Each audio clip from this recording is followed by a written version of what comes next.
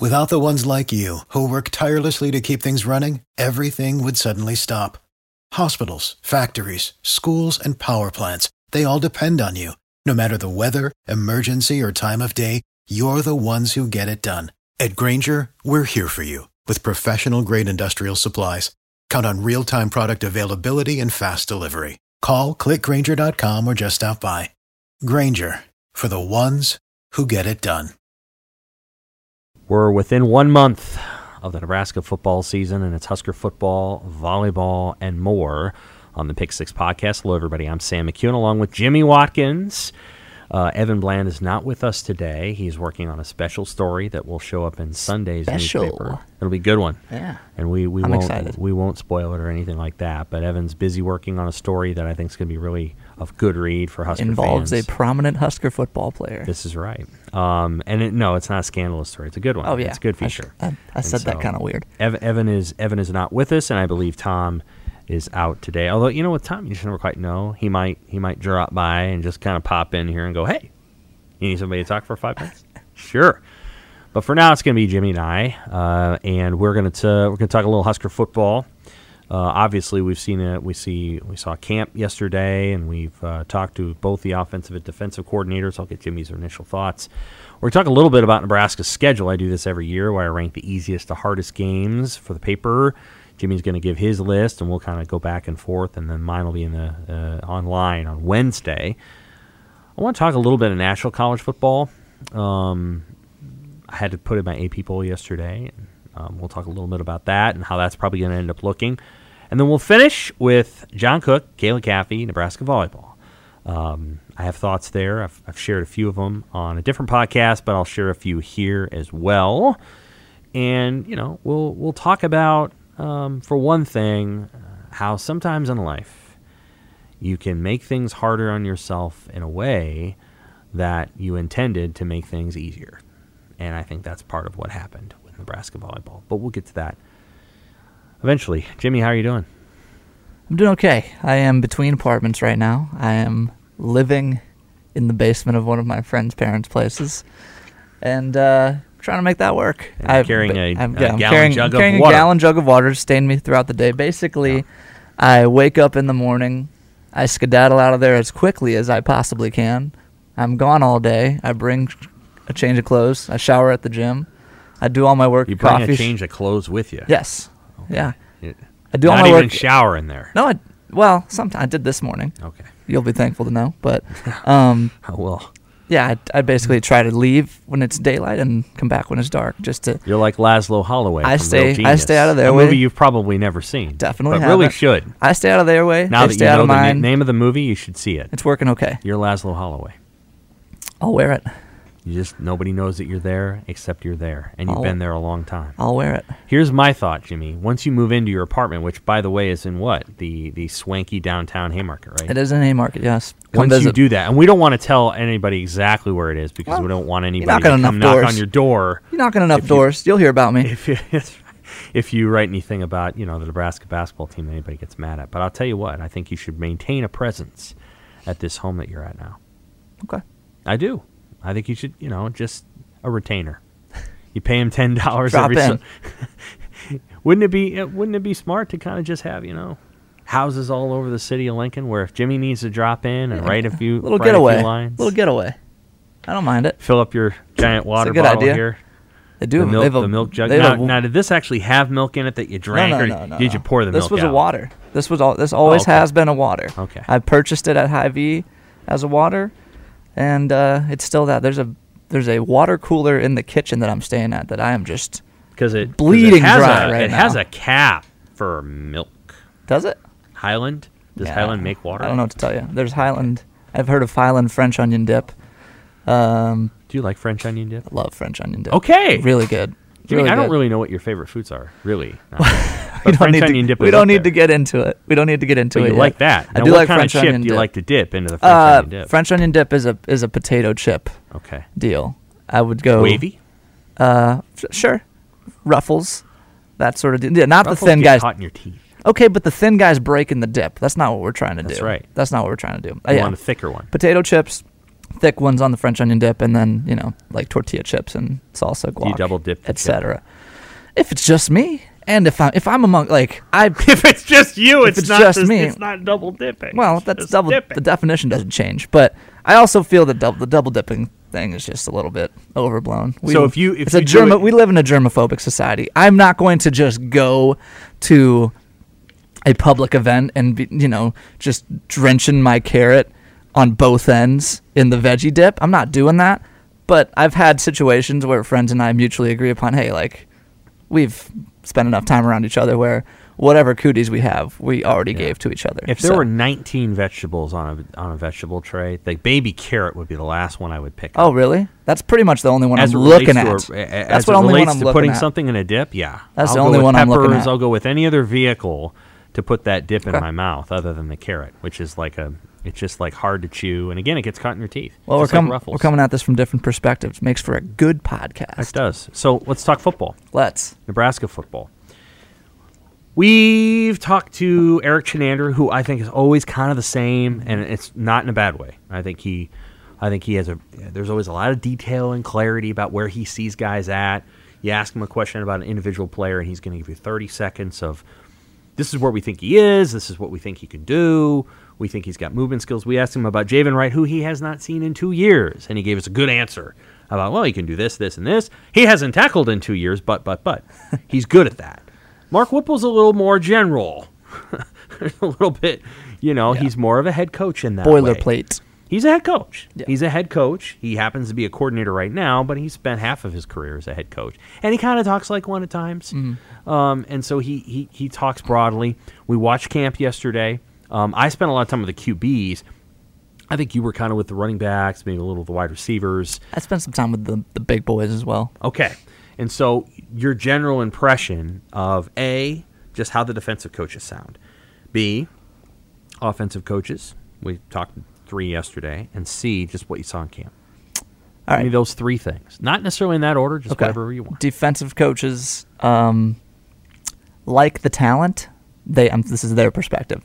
They like the talent. They're still trying to organize it. Yeah. I think of Travis Fisher when I say that. He said during the spring that he already knew who was going to play by the spring game. That's how he operates basically every year. Right. Now, where are they going to play? How often are they going to play? What are those combinations going to look? What are those combinations going to look like? That's what we're still trying to figure out. There's an interesting dynamic in that room where Quentin Newsome has been asked to take on a drastically different leadership role. Yeah. Last year, Quentin Newsome was one of those, hey, could you scooch closer to the mic guys at the podium? Yes. He's quiet. Yep. He's not naturally the rah-rah guy. Right. Different ways to lead. Don't have And to you be know the... Quentin Elizabeth. You wrote a long feature on him. Definitely don't need to be a rah-rah guy to be an effective leader. But, Fisher's anecdote about Newsome not knowing where the freshmen were. For those who don't know, Quentin Newsome used to get in trouble. That's Fisher's words. For, Fisher sees a freshman. He used the example Malcolm Hartzog. I don't know if that's actually who he was talking about, but that's the example he used. Hey, I just saw Malcolm Hartzog walking across campus. Where is he? Quentin doesn't know. That's a demerit against you as a leader. Right. The example he used to show that he has taken strides there on the first day of camp, Quentin Newsome saw a freshman sitting in the back. Quentin Newsome took his bag, sat right down next to him. Mm-hmm. That's where we're at here.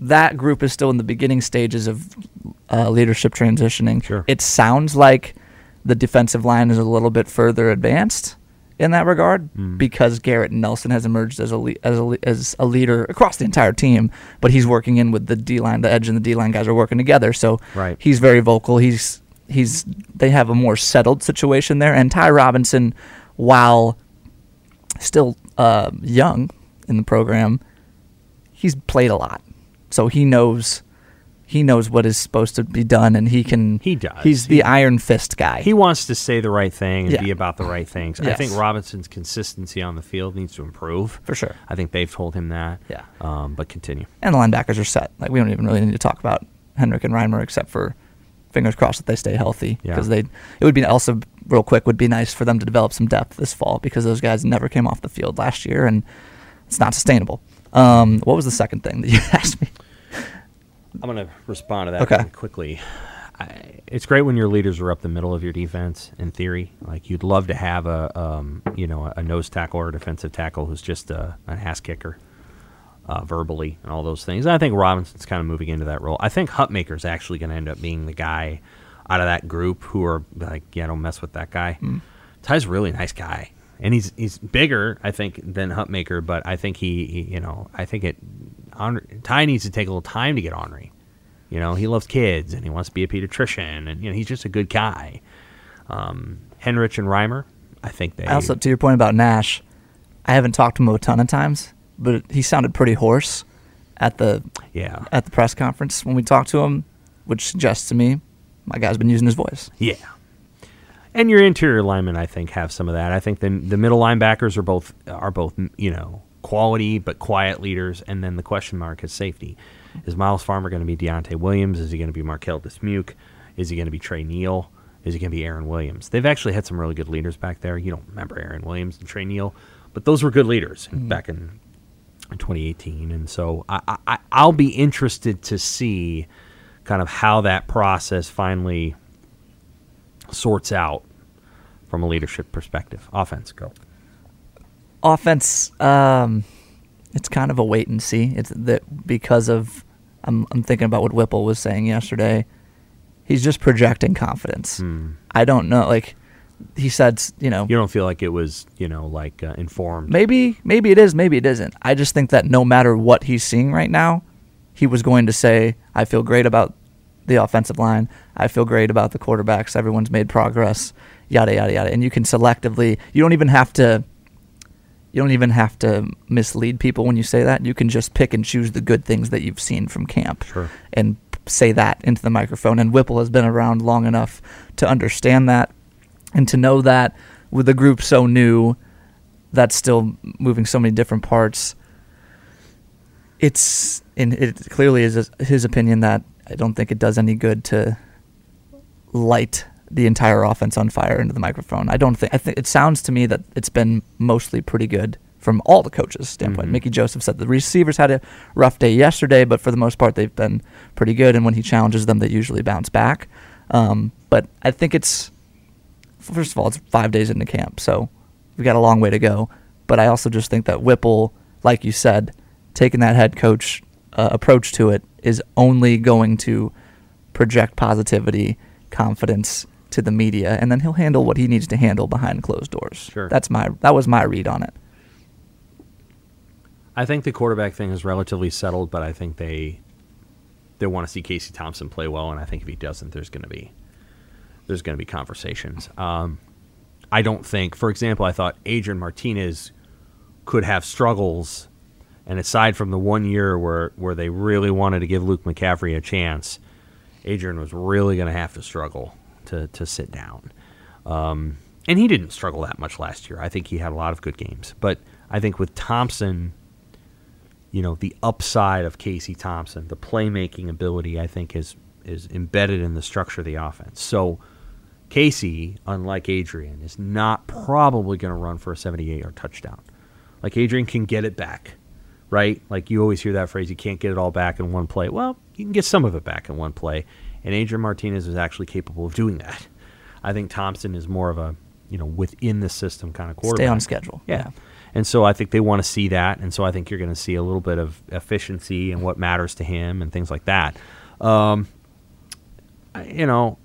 think there's a sense among the quarterback group that Chuba's got some ability but needs to show it, in training camp. And the injury in the spring didn't help. I think really the hindered. Bizarre injury in the spring didn't help. Really hindered his ability to compete for this job. Yeah, I agree. And then, the comments that Joseph made, and I said this on the Showdown podcast with Amy, don't surprise me. Oh, no. The idea about finding a leader, because most of the guys, 3 of the top 6 or 7 are transfers. One of them might be a freshman. And the guys that are returners were not big leaders anyway. Like Martin and Manning were not what I would describe. Neither was Xavier Betts. I wouldn't have described any of them as what you would call, hey, I'm out here, come follow me. Well, they weren't on the field. I mean, Manning was at times. Was at times. Well, to be a leader, people can't follow you if you're not always Martin out there. didn't miss Right. a lot of games. Hard to I'm beat sure that. they would And- love for Omar Manning to be, Yes. to completely live into. And he would be the his guy I would potential. pick of the top of that crop because he's just the most he's the most. Yeah, he's thoughtful. I don't want to say well spoken is like the thing that people say No, when he's it's like, thoughtful. hey, that guy, put his he sense gets together. it. It's He just gets he it. talks more. Yeah. Trey Palmer is naturally introverted. Oliver Martin, you put him at the microphone, he's naturally, kind of laid back. Oliver's insightful. He's insightful, but he's not. Yeah, You know what I mean? he's- Yep. Omar Manning. The confidence piece. Omar Manning yeah. is animated when he speaks. Yeah. I think he's had a good camp, and I think that helps them. I'm basing that off of what Joseph said yesterday. So Joseph said a few harsh things, but he also had some compliments. The big question, I think, is the offensive line. Of course. I mean, let's be honest. We can. Yeah. I want to know what you thought of them in the camp. What can you think of them in that setting? I think it was good to see How would Teddy. you describe them? It was good to see Teddy Prohaska. What was the size profile? Oh, big boys. Yeah. There's real size out there. That's good. But I don't, I don't think that necessarily means a ton. I think It doesn't necessarily. Yeah. You can have a smaller line and be really good. you can have a big line and get Be good. well. You can have a big line and get toasted. Yes, can. if you can't move your feet well enough. But That's right. I'm not. My offensive line judgments, I have none. It's good to see Teddy Prohaska back. It's good to see Turner Corcoran back. Interesting to see Turner Corcoran working at left guard. I think if we go back to practice enough times this fall, we'll see him working somewhere else as well. Might. We just, Brock Bando, I wasn't there for yesterday, so I didn't hear what he said. We haven't heard from much of those guys yet. So that's a big fat TBD. It's been a big fat TBD. Yeah. I anticipate that it will continue to be a big fat TBD in fall camp because Nebraska loves holding things close to the vest. I will be very interested to see what Donovan Rayola says, if anything. I wouldn't be surprised if the five were the five that we saw: Teddy Prohaska, Brock Bando, Trent Hickson, Turner Corcoran, and Bryce Benhart. Swap Bando and Corcoran. Corcoran's on the left, Bando's on the right. It's the size profile of that group would tell you that they're going to lean on people. They're going to get off the ball. They're going to try to be physical and aggressive in those first couple of steps. Yeah. How they'll move, I don't know.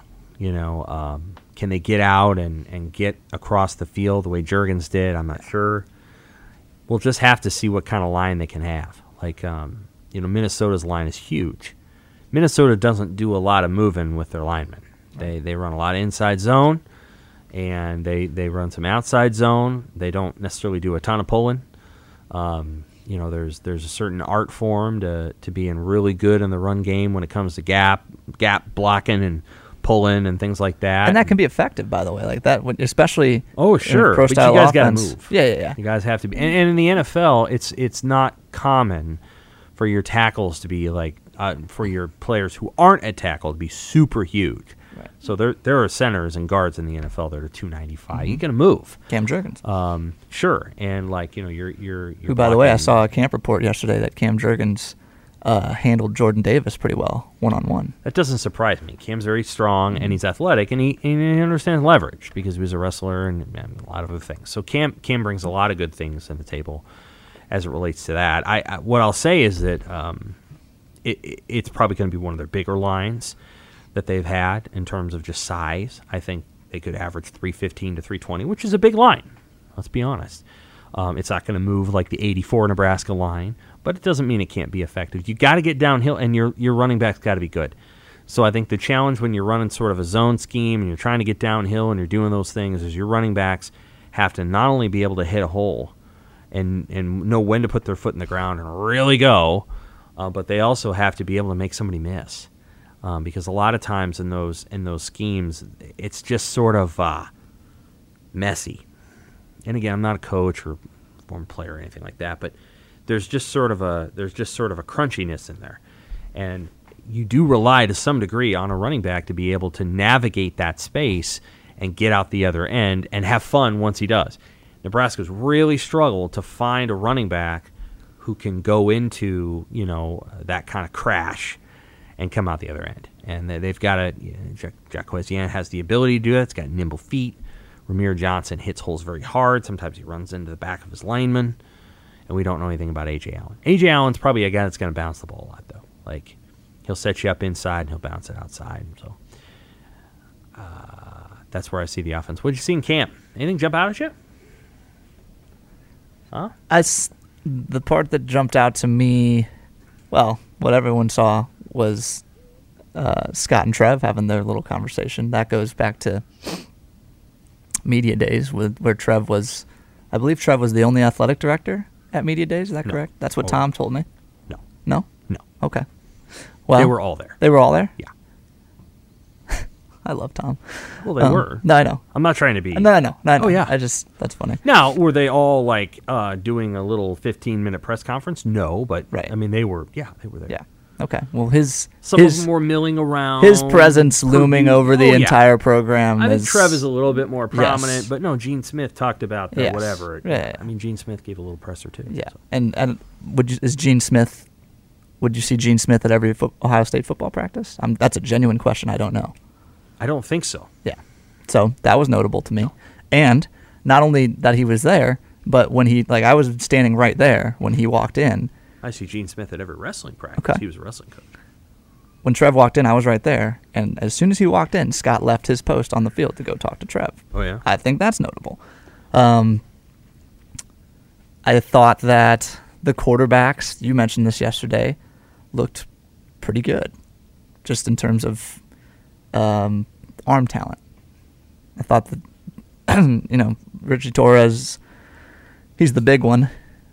He's 6'5". He's going to be able to put some zip on it. Chubba Purdy's got a nice ball. I thought Casey spun it pretty well, moved and got it out quick, got a compact motion. But yeah, I think that that's, I don't know. I find it difficult to have big picture takeaways from these 30-minute settings where we're watching them play without pads.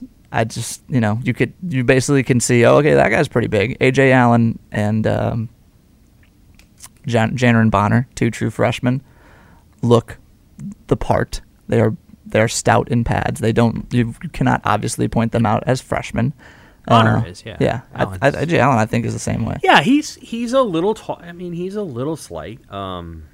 He looks probably 5'11", which is big-ish. Big-ish. Yeah. Well, he's not Jacquezian, but well, sure. No, Allen has an interesting. Again, he looks a lot like Aaron Green.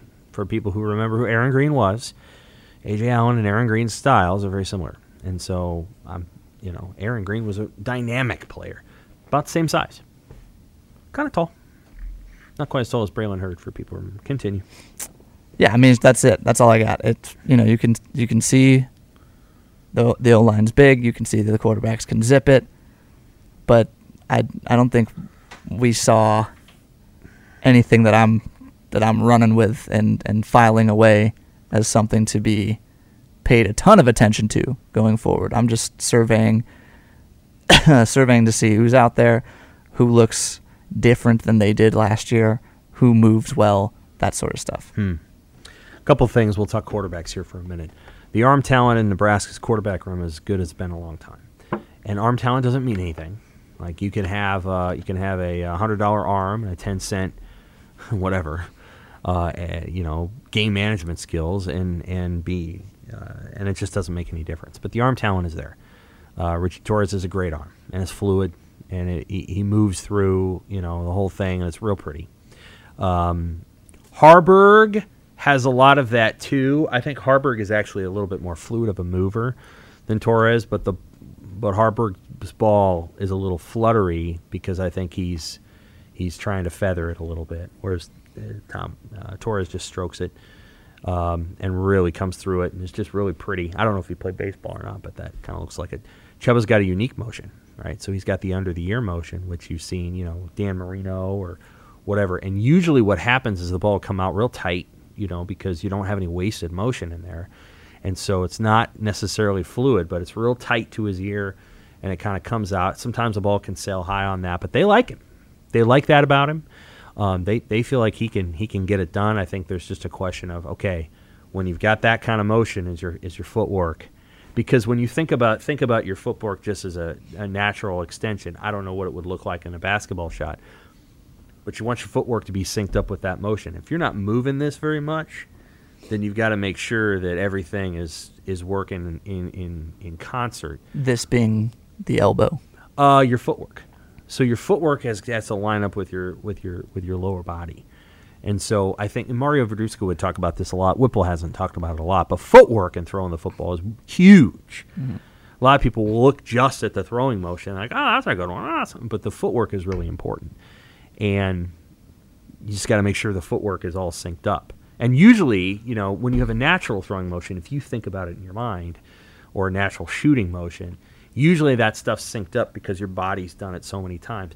And there's a fluidity to both. Well, when you have a tight motion like that, shoot, you can get a snap and you can throw that ball and not have to move your feet at all. And it probably looks pretty darn good. But when you're having to move and do all those other things, just making sure that it's synced up. Sam Keller had a little bit of a motion like that. But Chubba's got a stronger arm than Sam. Sam didn't have a super arm. He had probably 55, and Chubba can probably throw it longer. The arm talent is there. I think they look relatively athletic. Casey, I think, understands his game really well, and you can just see how he gets in and out of throws and things like that. There's a little bit more air under him at times, but that's okay. Joe Gans had a little air under his balls, and he was pretty good. He was a pretty good quarterback in Nebraska, one of the best. And Zach Taylor's, his out passes the nose would tip down a little bit, and that's okay. Whereas Cody Green had a great arm, and it didn't always look as good. Or Tanner Lee had a great arm, and it didn't always look as good as Gans and Taylor. So, I think the arm talent is there.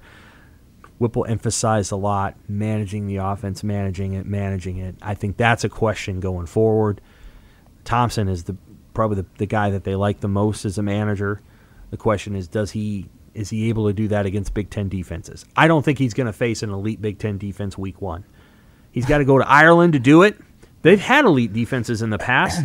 I don't think they have one this year. I think that they're changing a lot of guys out, and they're a work in progress. And then he's going to face North Dakota, North Dakota is unique. So North Dakota blitzes every play.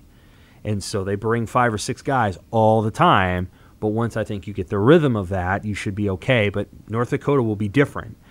And then I can't tell you crap about Georgia Southern. But my sense is they're probably not that good. The North Dakota analysis was impressive it's in true. Its own right. Well, the coach is like, he wants the 2 most unhappy people in the football stadium to be the quarterback and his mother. And he said that when he took the job. Pretty good. So they just blitz indiscriminately. And they give up a lot of big plays, but they also kind of make theirs. And then you go to OU, you play OU, and I don't know what OU's defense is going to be like. You talk about transfers. OU's probably going to have 6 transfers starting. They will be in their 3rd game. And Brent Venables is really exotic, right? So when he was at Clemson, he did all kinds of stuff. Their first 2 are nothing, right? We're not going to know a ton about OU. We'll know a lot about OU's scheme. Well, yeah, what they're trying to do. Their personnel. Execution. Venables because he's a known quantity. But the thing with Venables is what makes his defenses really special is when he has all the pieces and they've had. Well, I'm just saying they play UTEP and Kent State. We won't learn a lot. Yeah.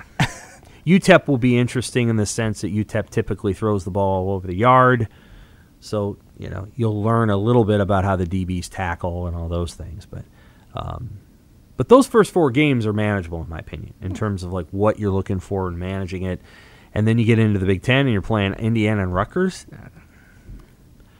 I think if you were to ask the coaches, well, what do you know of Indiana and Rutgers? I think they would say, well, we're going to run the ball on Indiana and Rutgers. And if we can't do that, we won't win, and we don't deserve to win. Those 2 schools are still are not great on the defensive side of the ball. So the first half of the schedule you look at, and Casey Thompson should be able to manage that through his skill set. Question is, can they run the football downhill? We didn't see any team periods, so it's kind of hard to tell. And then when they're able to do that, can Thompson pull it and throw it? How many times do you have to run the quarterback? If you have to run the quarterback more than 10 times, I think you bring Chubba Purdy and Logan Smothers into question. If it were me, I wouldn't hesitate to use Logan Smothers as a wildcat compliment 1 or 2 times a game. I just would build it into the system, and I'd say, listen, this guy's good enough to throw the ball in a game, but we're going to bring him in here, and we're going to do something different, and it's going to mess with people, because if Logan gets free, he's going to run for 20. How do you use that? Minnesota does. PJ Fleck has a Cole Kramer as their Wildcat quarterback. I'd love to see Smothers in a role like that. I think he would be good at that, but I don't know if Nebraska's going to do it. But that's kind of what I thought and saw. We didn't talk much about the DBs. I wasn't there. Yeah. Evan was over there. Evan was over there. Yeah. I think the defensive line will be fine. In general, though, the DBs are large. Yeah, they are. They're large. They're athletic. Like we said at the top, very talented crew. Just got to figure out what the right combination is, and we'll see. Travis Fisher's been pretty complimentary of their study habits as well. Miles Farmer, to your question about what kind of leader Miles Farmer has been, he's one of the guys running these player-led film sessions that they're having after practice. Sure. Step in the right direction. It's got to come down and really make plays and run support. It's going to be hard to throw over Miles Farmer. He's huge. Right? So, you feel good about what's going to happen in the back end. Good luck trying to get a post behind him. Although Michigan State got a flea flicker behind him last year because he bit on it. But it's going to be hard, I think, to throw it over him. The question is, can he come down and make the tackle? And when you're that big and that tall, you got to get down and make the play. And you don't usually. It's not always easy to get under the pads. So I think that's a question: is tackling. Marquise Buford can get under anybody's pads. He's just not a big guy. Newsome had a pretty good tackling year last year as well. Newsome's a good tackler. Mm-hmm. That's right. Absolutely. And you can put Buford in a spot where, he's more often in the alley that you would associate with running the ball to that side of the field than Farmer. But if you put a guy like Buford out there, he's 5'9", 5'10", then he better be really, really good. And they've had some good ones that were that small. I mean, Aaron Williams sounds like he fits that bill. They talk about what Fisher said this week, unmatchable effort, and how Buford was from day one, one of their best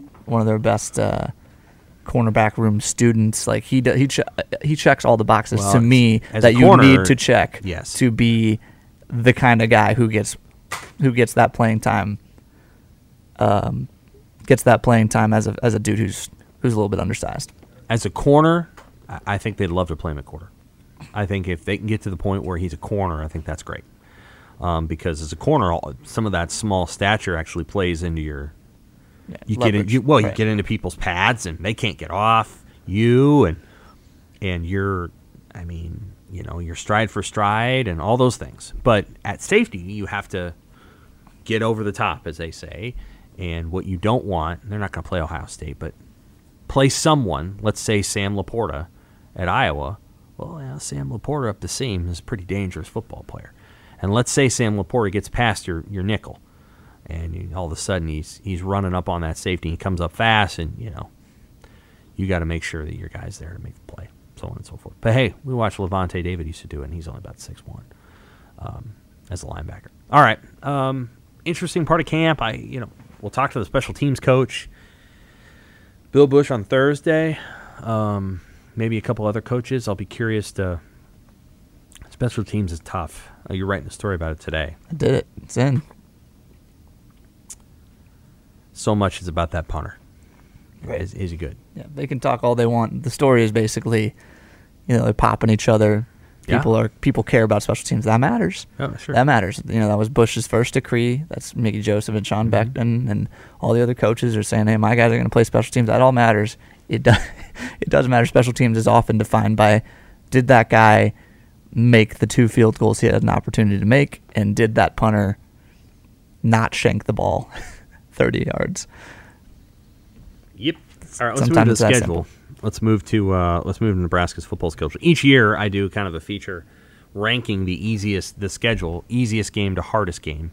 So the easiest game is 12, and the hardest game is 1. And I will kind of write that for the online and the paper on Wednesday. So I will react to your list. I'm curious to hear what you have. I think we can both maybe we both agree on the hardest game. Michigan? Yeah. Yeah. So that part's not necessarily the fun Sure. part, is picking the hardest game. Like, that's usually a pretty standard, and we'll get there in a minute. What I always find interesting is sort of the middle, because that's where you kind of like, okay, this is this, and this is this. There's a little bit of matchup quality to it. All right, so what is the easiest game on their schedule? Number 12. Are we okay, so we are including North Dakota and Georgia Southern. Absolutely. Okay, Georgia Southern.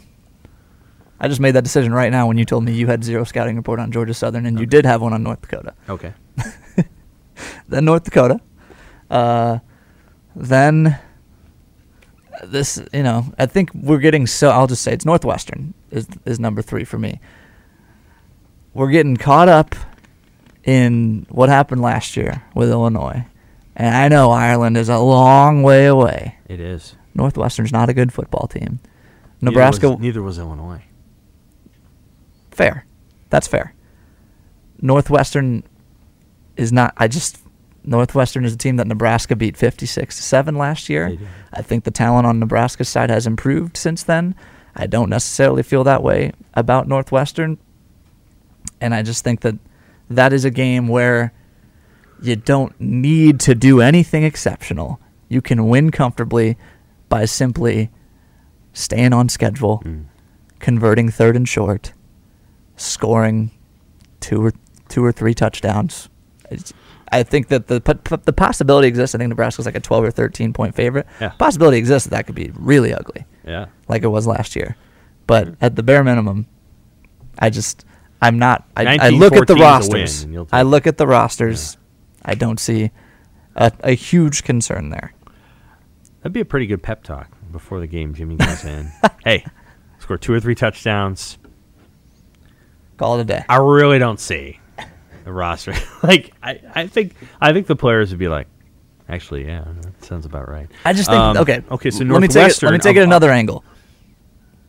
Urgency is Sure. there. Yeah. Everyone knows what the deal is this year. Yeah. Last year, maybe it was they got caught off guard against Illinois. Sure. How do you create urgency when I think you it's go to Ireland and then you pre-existing. get there, and then you're there for 4 days? Pre-existing condition. Casey Thompson, I think if you gave him truth serum, he wants this to be his last year of college football. He wants to go to the NFL okay. after Yeah, this. absolutely. Scott Frost, the guys who care in that locker room, like Garrett Nelson, considers Scott Frost a father figure. They know what the deal is with his job situation. That's built in. Right. Everyone knows what the deal is. This is a 1-year experiment. Right. If it works, great. Everyone gets to come back, and we're going to be feeling great about ourselves, and we're going to go to a bowl game, and it'll be the best. If it doesn't work, everyone's getting fired, and the guys who are coming back, a lot of them will probably have to transfer because that's what happens when you get new coaches. Okay, so if that doesn't fire you up, if that doesn't create urgency, I don't know what will. So you're the head coach of the Nebraska football team. You go to Ireland, and let's say it's Wednesday, and you've done most of the preparation for the game already back in Lincoln. It's Wednesday. The game's on Saturday. Imagine, you got those little like toggles, and on the far end is like, we're going to let the guys have a little bit of fun and blow off a little steam, and on the other end it's like, we are going to make them feel almost bad for being in Ireland. And there's like 3 toggles on each side, like gradations. Which way do you go? I'd let them have fun, but I know that's not how football coaches think. I'm not surprised that Jimmy went with that. So would you go all the way to the extreme edge, or would you go over 1 or 2? Or? Let's see some sights. Okay. I talked to a couple people who pre-scouted the Ireland trip. There's a Guinness factory where you can like get your face made in the beer, like coffee art. They have beer art. Yeah. So go do that. Drink your face at the Guinness factory. Stuff like that. Go see some sights. Well. Yeah. The players all having Guinness in the middle of the afternoon. Sometimes things happen behind closed doors that we don't know about. Obviously, we're talking upperclassmen here, Sam. And this is my program. Yeah. I run my program a little bit different. That's than right, most. Jimmy. I run my program a little bit different. You'd than have most. them sleeping on floors and couches, wouldn't you? Exactly. Let's put you over here in a hostel. We're not staying out at the hotel. We're at a hostel about 3 blocks away, and we're going to be at the pub on Friday night. I've heard Tom say on several occasions that if they lose Northwestern, it's not the end of the world. I don't agree with that. I strongly disagree with that. game. Northwestern's bad. You should beat them comfortably, but you should definitely beat them. Next game on the list. Illinois. Why? Because they should be pissed at Illinois. Okay. Last year, Illinois caught them off guard. the defensive front alignment, we didn't see it coming, and new coaching staff, all that stuff. Okay. That's not there anymore. We know what the coaching staff is. We know what they like to do. For the most part, they have a new OC. I know that's a little bit different, but Illinois is going to have played enough games by that time where you'll have enough film to discern what they're trying to do, which I don't think is going to be all that different from what they were doing last year. I don't think Illinois is going to be a very good football team. Okay. Next, Jimmy, the first 2 games of the Power 5 teams is high on the Jimmy pissed meter. well, they They're should gonna be. be mad. Anyone who was on that team last year should be embarrassed that they lost to Illinois. Go to the next one. And that's a huge motive. Indiana. Okay. Terrible season last year. Interesting transfer situation with them. They appear to have a good quarterback. Yes, right? they do. But again, I think they're bad. Yep. That's my reasoning on most of these. Next one. Rutgers, I think they're bad. I don't think they. Friday Night Lights. Yeah, Piscataway. strange road, but I mean the rest of Stromboli. the rest of the teams are legit good. So at a certain point, you just have to. I think the food trucks outside the stadium do serve Strombolis.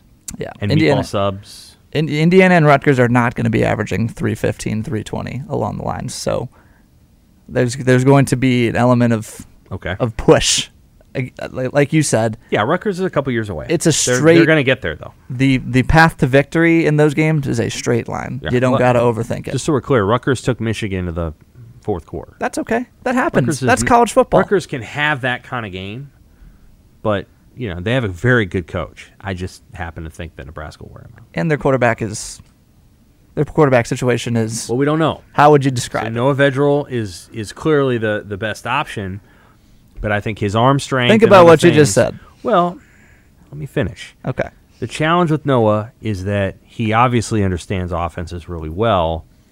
Can he create the kind of plays down the field that turn you into something more than the football equivalent of a baseball offense that bunts? Because that's kind of what they are. They bunt a lot. Yeah. Bunt.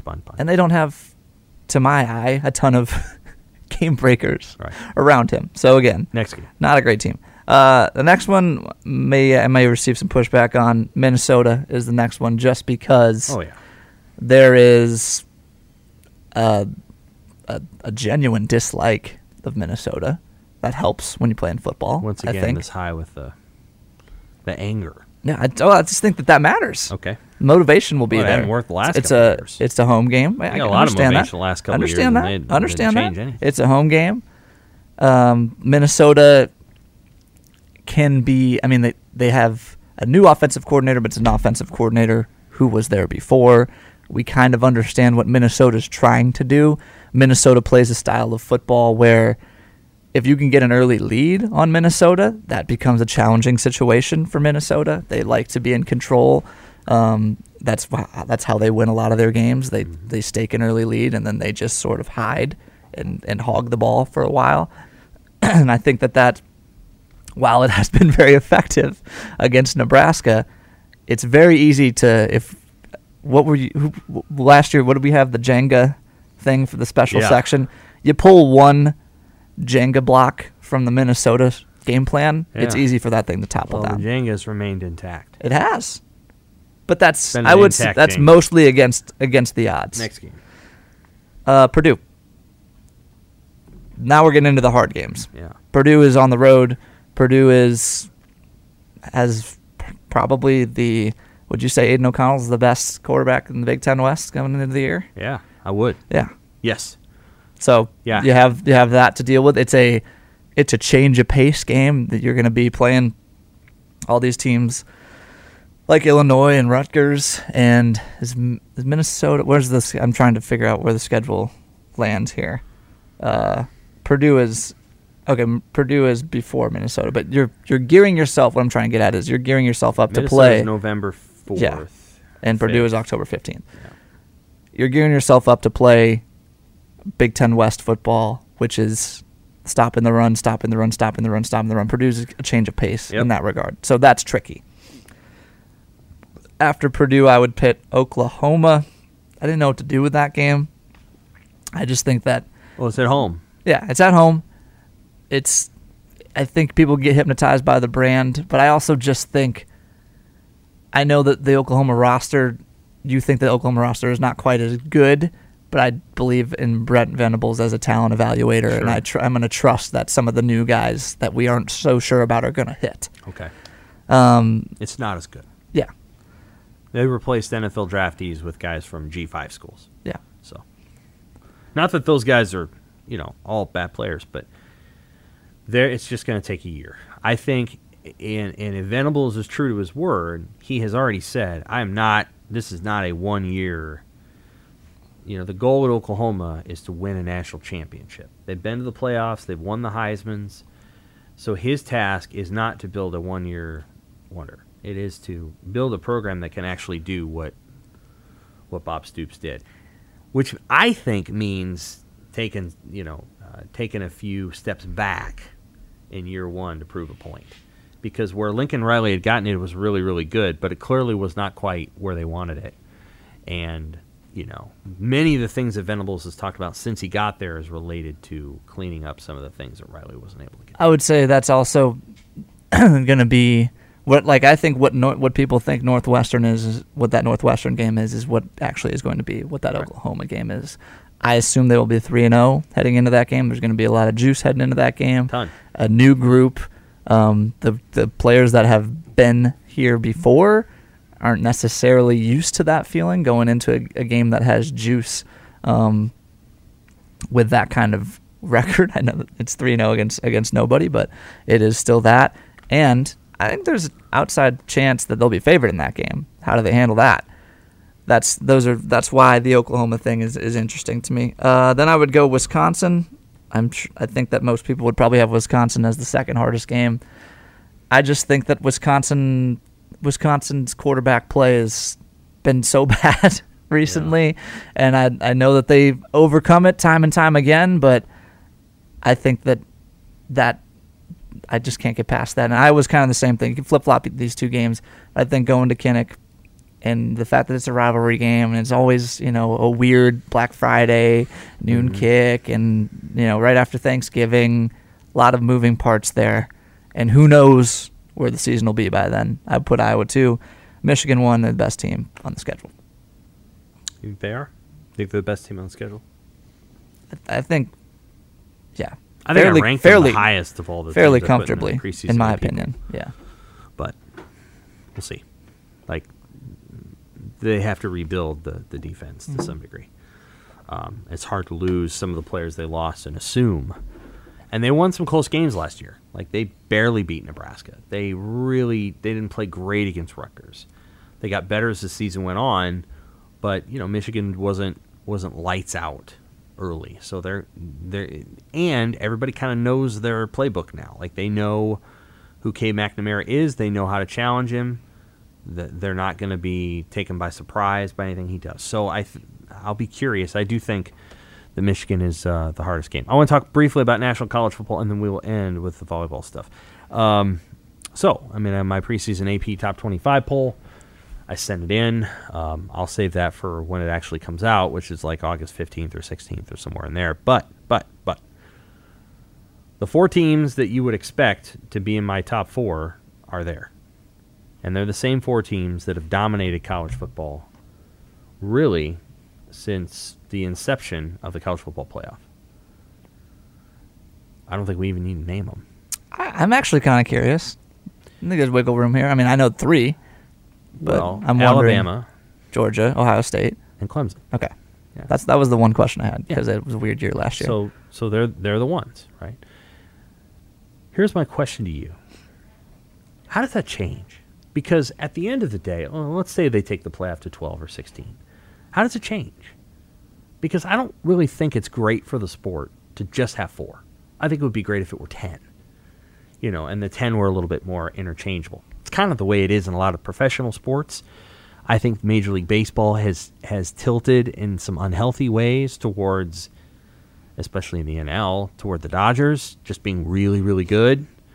But I think the NBA, there's a certain rotational aspect to who's good in the playoffs, and the NFL is absolutely that way. Mm-hmm. How does this change? And maybe it can't change. It changes by marrying marquee brands with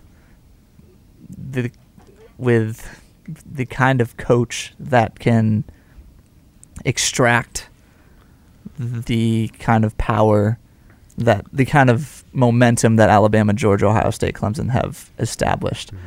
I think we have the potential for that to be happening at USC right now with Lincoln Riley.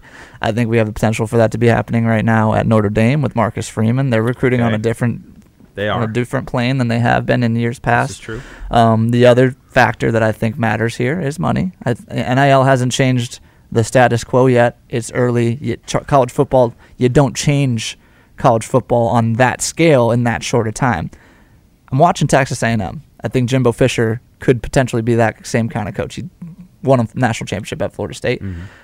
They are throwing bags of money at these players as much as he wants to deny that. Right. And the recruiting classes, the recruiting rankings are reflecting that. Recruiting rankings are not all telling. Texas A&M's been recruiting well for years and winning 8 games. I know that's not the end-all, be-all, but if you're out recruiting guys like Nick Saban and Kirby Smart, or at least recruiting on par with them, you got a shot. And Mickey Joseph said it yesterday. You can't win with bad players. And that's relative. I don't think. And LSU won a national championship with great players, but LSU is not in this conversation. No. Like Georgia's won a national title, Clemson, Alabama, and Ohio State. They've all won national titles now, but Georgia and LSU are not the same. I'm watching LSU too because Brian Kelly is a good football coach, and if you can just harness Texas has been trying to do this for years. Right. For years. Eventually, Texas is going to be back just because they pour so many resources into it. I do think so.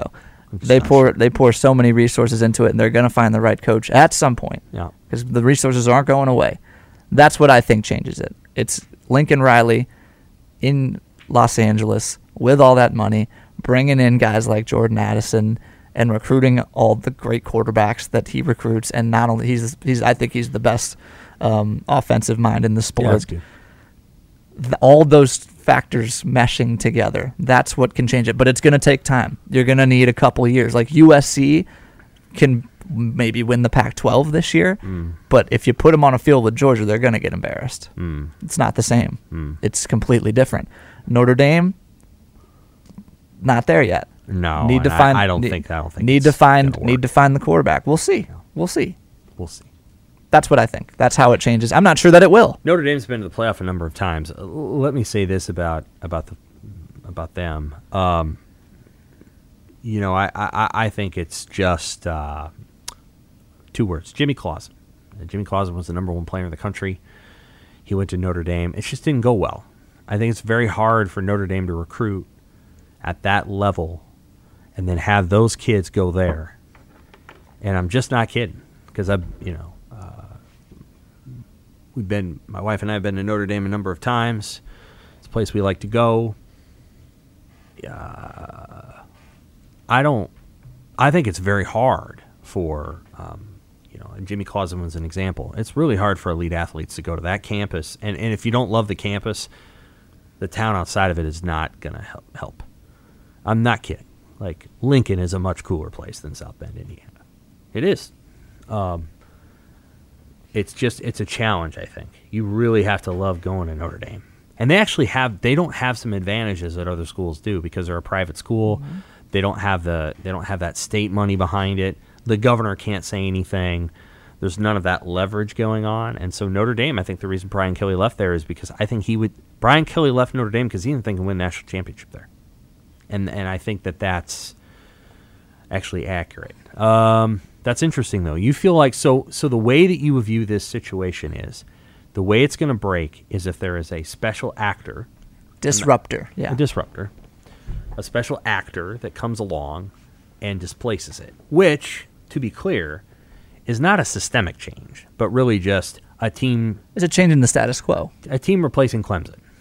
Let's be honest. We're joining those ranks. I don't know. Clemson will be the team that's going to leave. If you're going to vacate one of the teams, if USC gets good, then Clemson's probably out or something. Clemson's got the easiest league. Well, ideally, we're going to have eight playoff, and we're going to go to 16, and the question becomes then, okay, so at the very least, are the top 4 going to remain the top 4?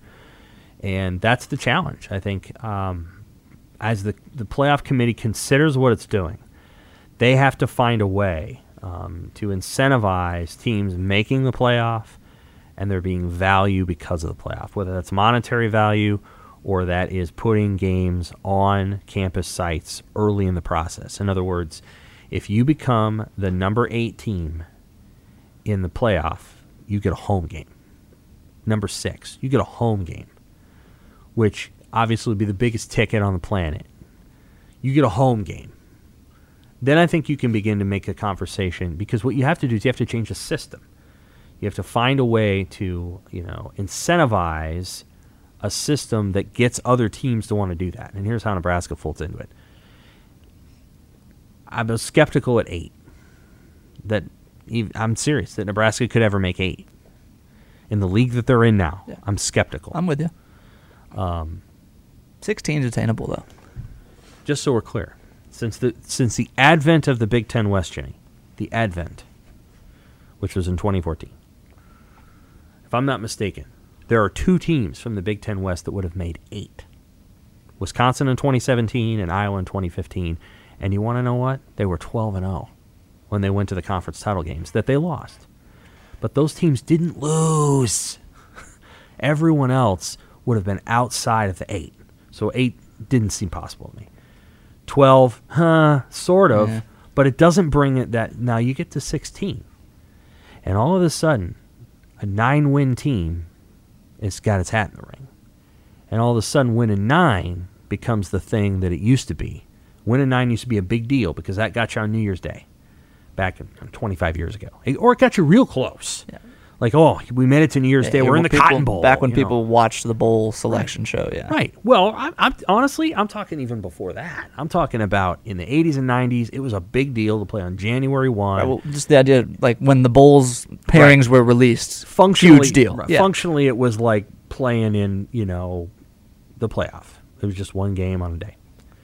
You get to 16, and all of a sudden, I think there's a story that you can create that Nebraska can maybe find a way to get incrementally back. Because I think the biggest issue with the playoff right now is anyone outside of it is just not, it doesn't matter.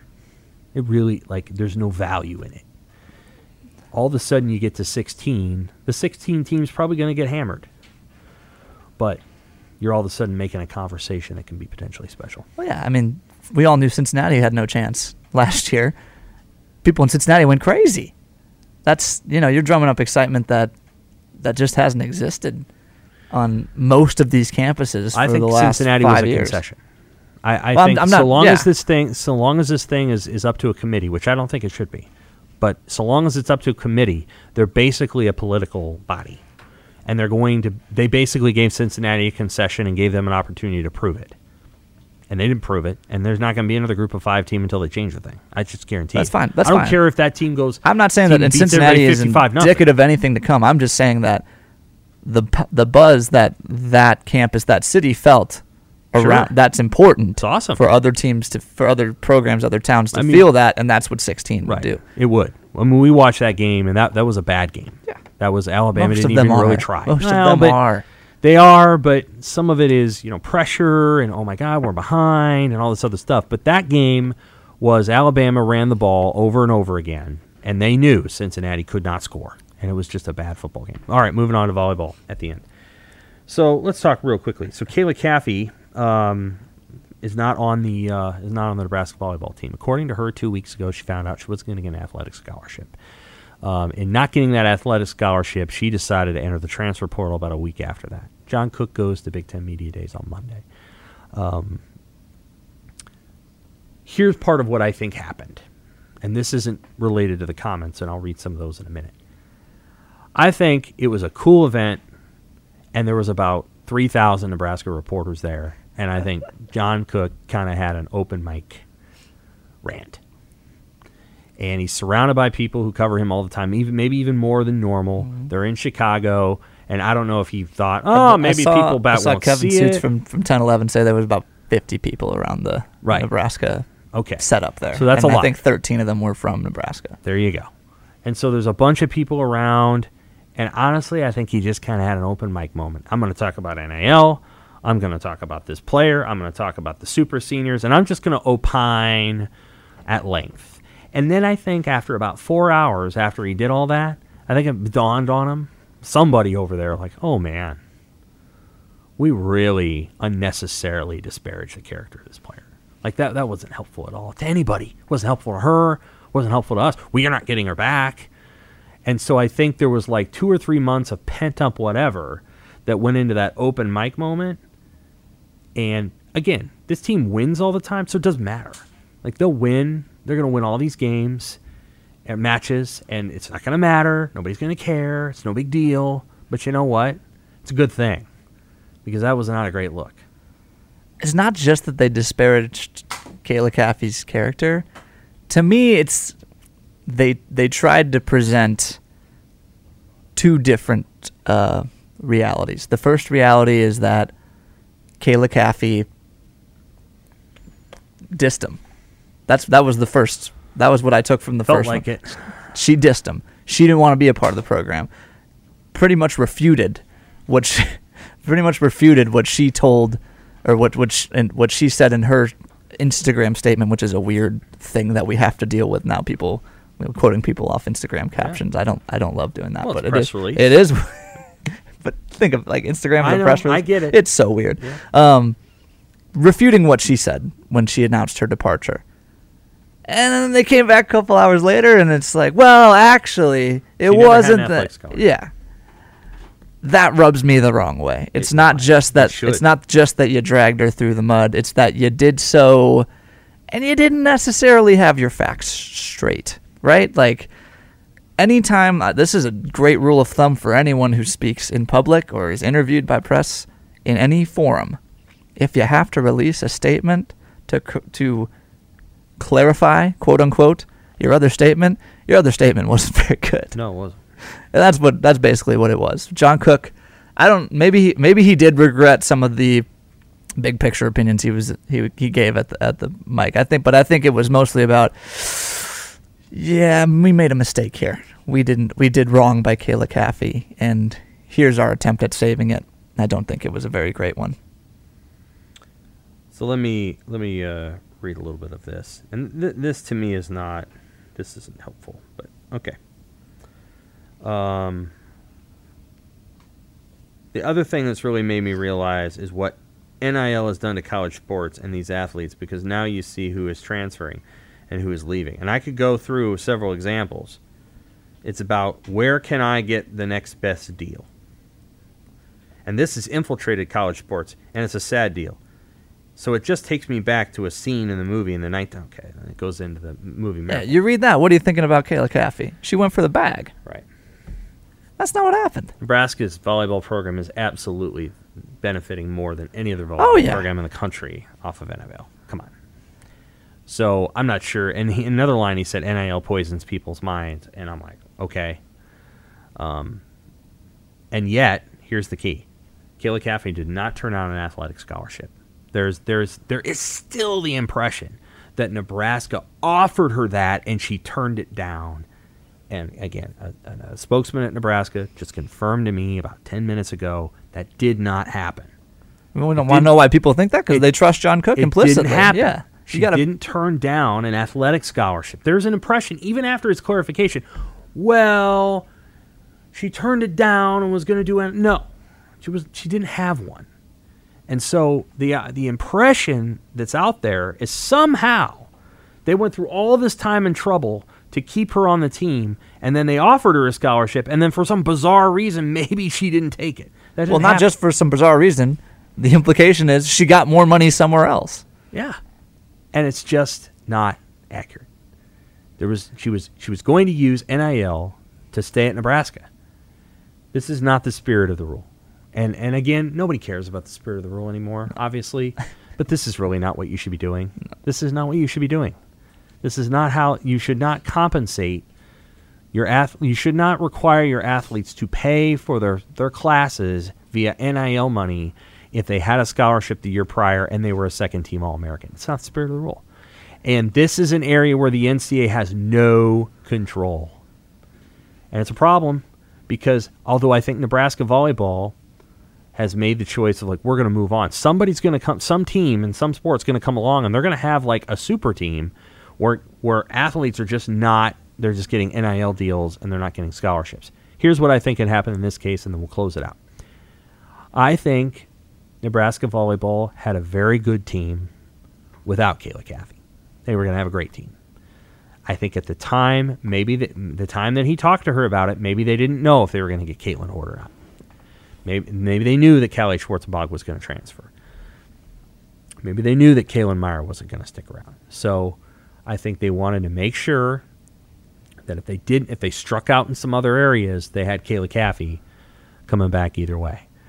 Sometimes when you try so hard to do a good thing, it ends up being bad, because think about all the hours and the frustration that Nebraska volleyball spent in its offseason going through something that will not even benefit them, all the way up until yesterday. And sometimes, and this is hard for people to do, sometimes you just got to let seniors leave. And he did, and the one true thing he said yesterday is, I've learned something about super seniors, and I think it's true. You get to a point, and I'll tell you what, I can almost make the argument for a couple super seniors last year on Nebraska's football team. Too much.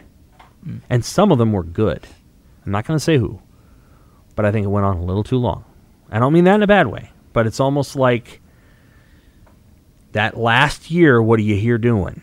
It's year 6, it's year 7. You're not really a kid. You're way beyond your bachelor's degree.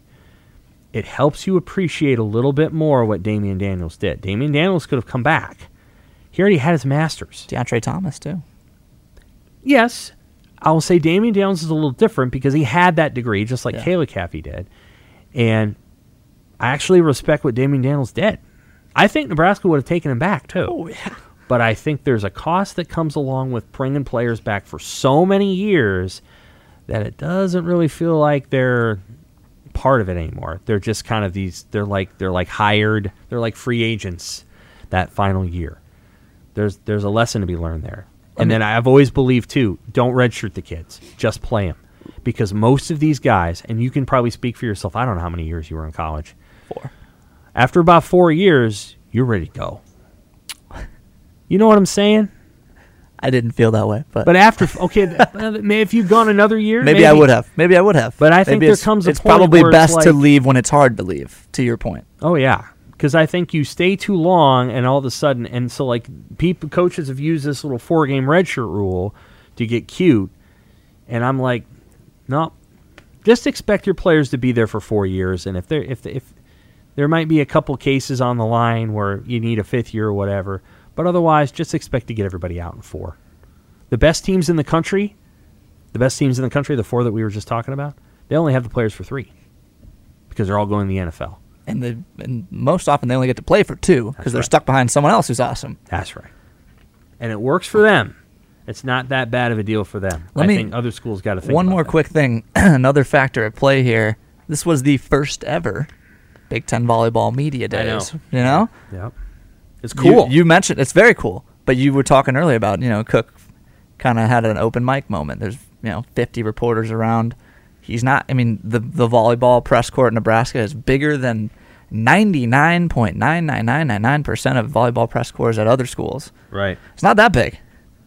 And I think it was just a perfect confluence of a lightning rod storyline at a rare event where John Cook is under a enhanced microscope. I don't think he handled that spotlight too well. No. I think if you want to get a hot take, none of us are perfect. I think the spotlight or the moment might have been a little bit too big right there. None of us are perfect. And so I want to give enough grace to say that I'm a blunt person and I say stupid things all the time. So to be clear, I don't think I would have done that. But I also don't think I would have strung that player I would have said, Kayla, if you want to go play a 7th year somewhere else, go for it. I think you can't play much better than you did in the national title game. You were the best player, and she was the best player on Nebraska's team that night. So, that's a great way to end it. But that's hard. I get that. That's hard. It's hard letting go. Especially now there's not to confuse people even further, there is money to be had for playing college sports. I think that's a factor now too. That it is. All right, that is our Pick Six podcast for this week. For Jimmy, I'm Sam. We'll be back next week to talk about more Nebraska football. We will be 1 week closer to Ireland. That's a surreal experience, that. Like, it doesn't really feel like the season is here, and even when it gets here, it won't feel like it. Nebraska's got a tricky transition going from that first game to its next game. It's going to feel like that's all one game. It's going to be an odd experience. For Jimmy, I'm Sam. This is the Pick Six Podcast. Thanks for listening. For the ones who work hard to ensure their crew can always go the extra mile, and the ones who get in early so everyone can go home on time, there's Grainger, offering professional-grade supplies backed by product experts so you can quickly and easily find what you need. Plus, you can count on access to a committed team ready to go the extra mile for you. Call, click Grainger.com, or just stop by. Grainger, for the ones who get it done.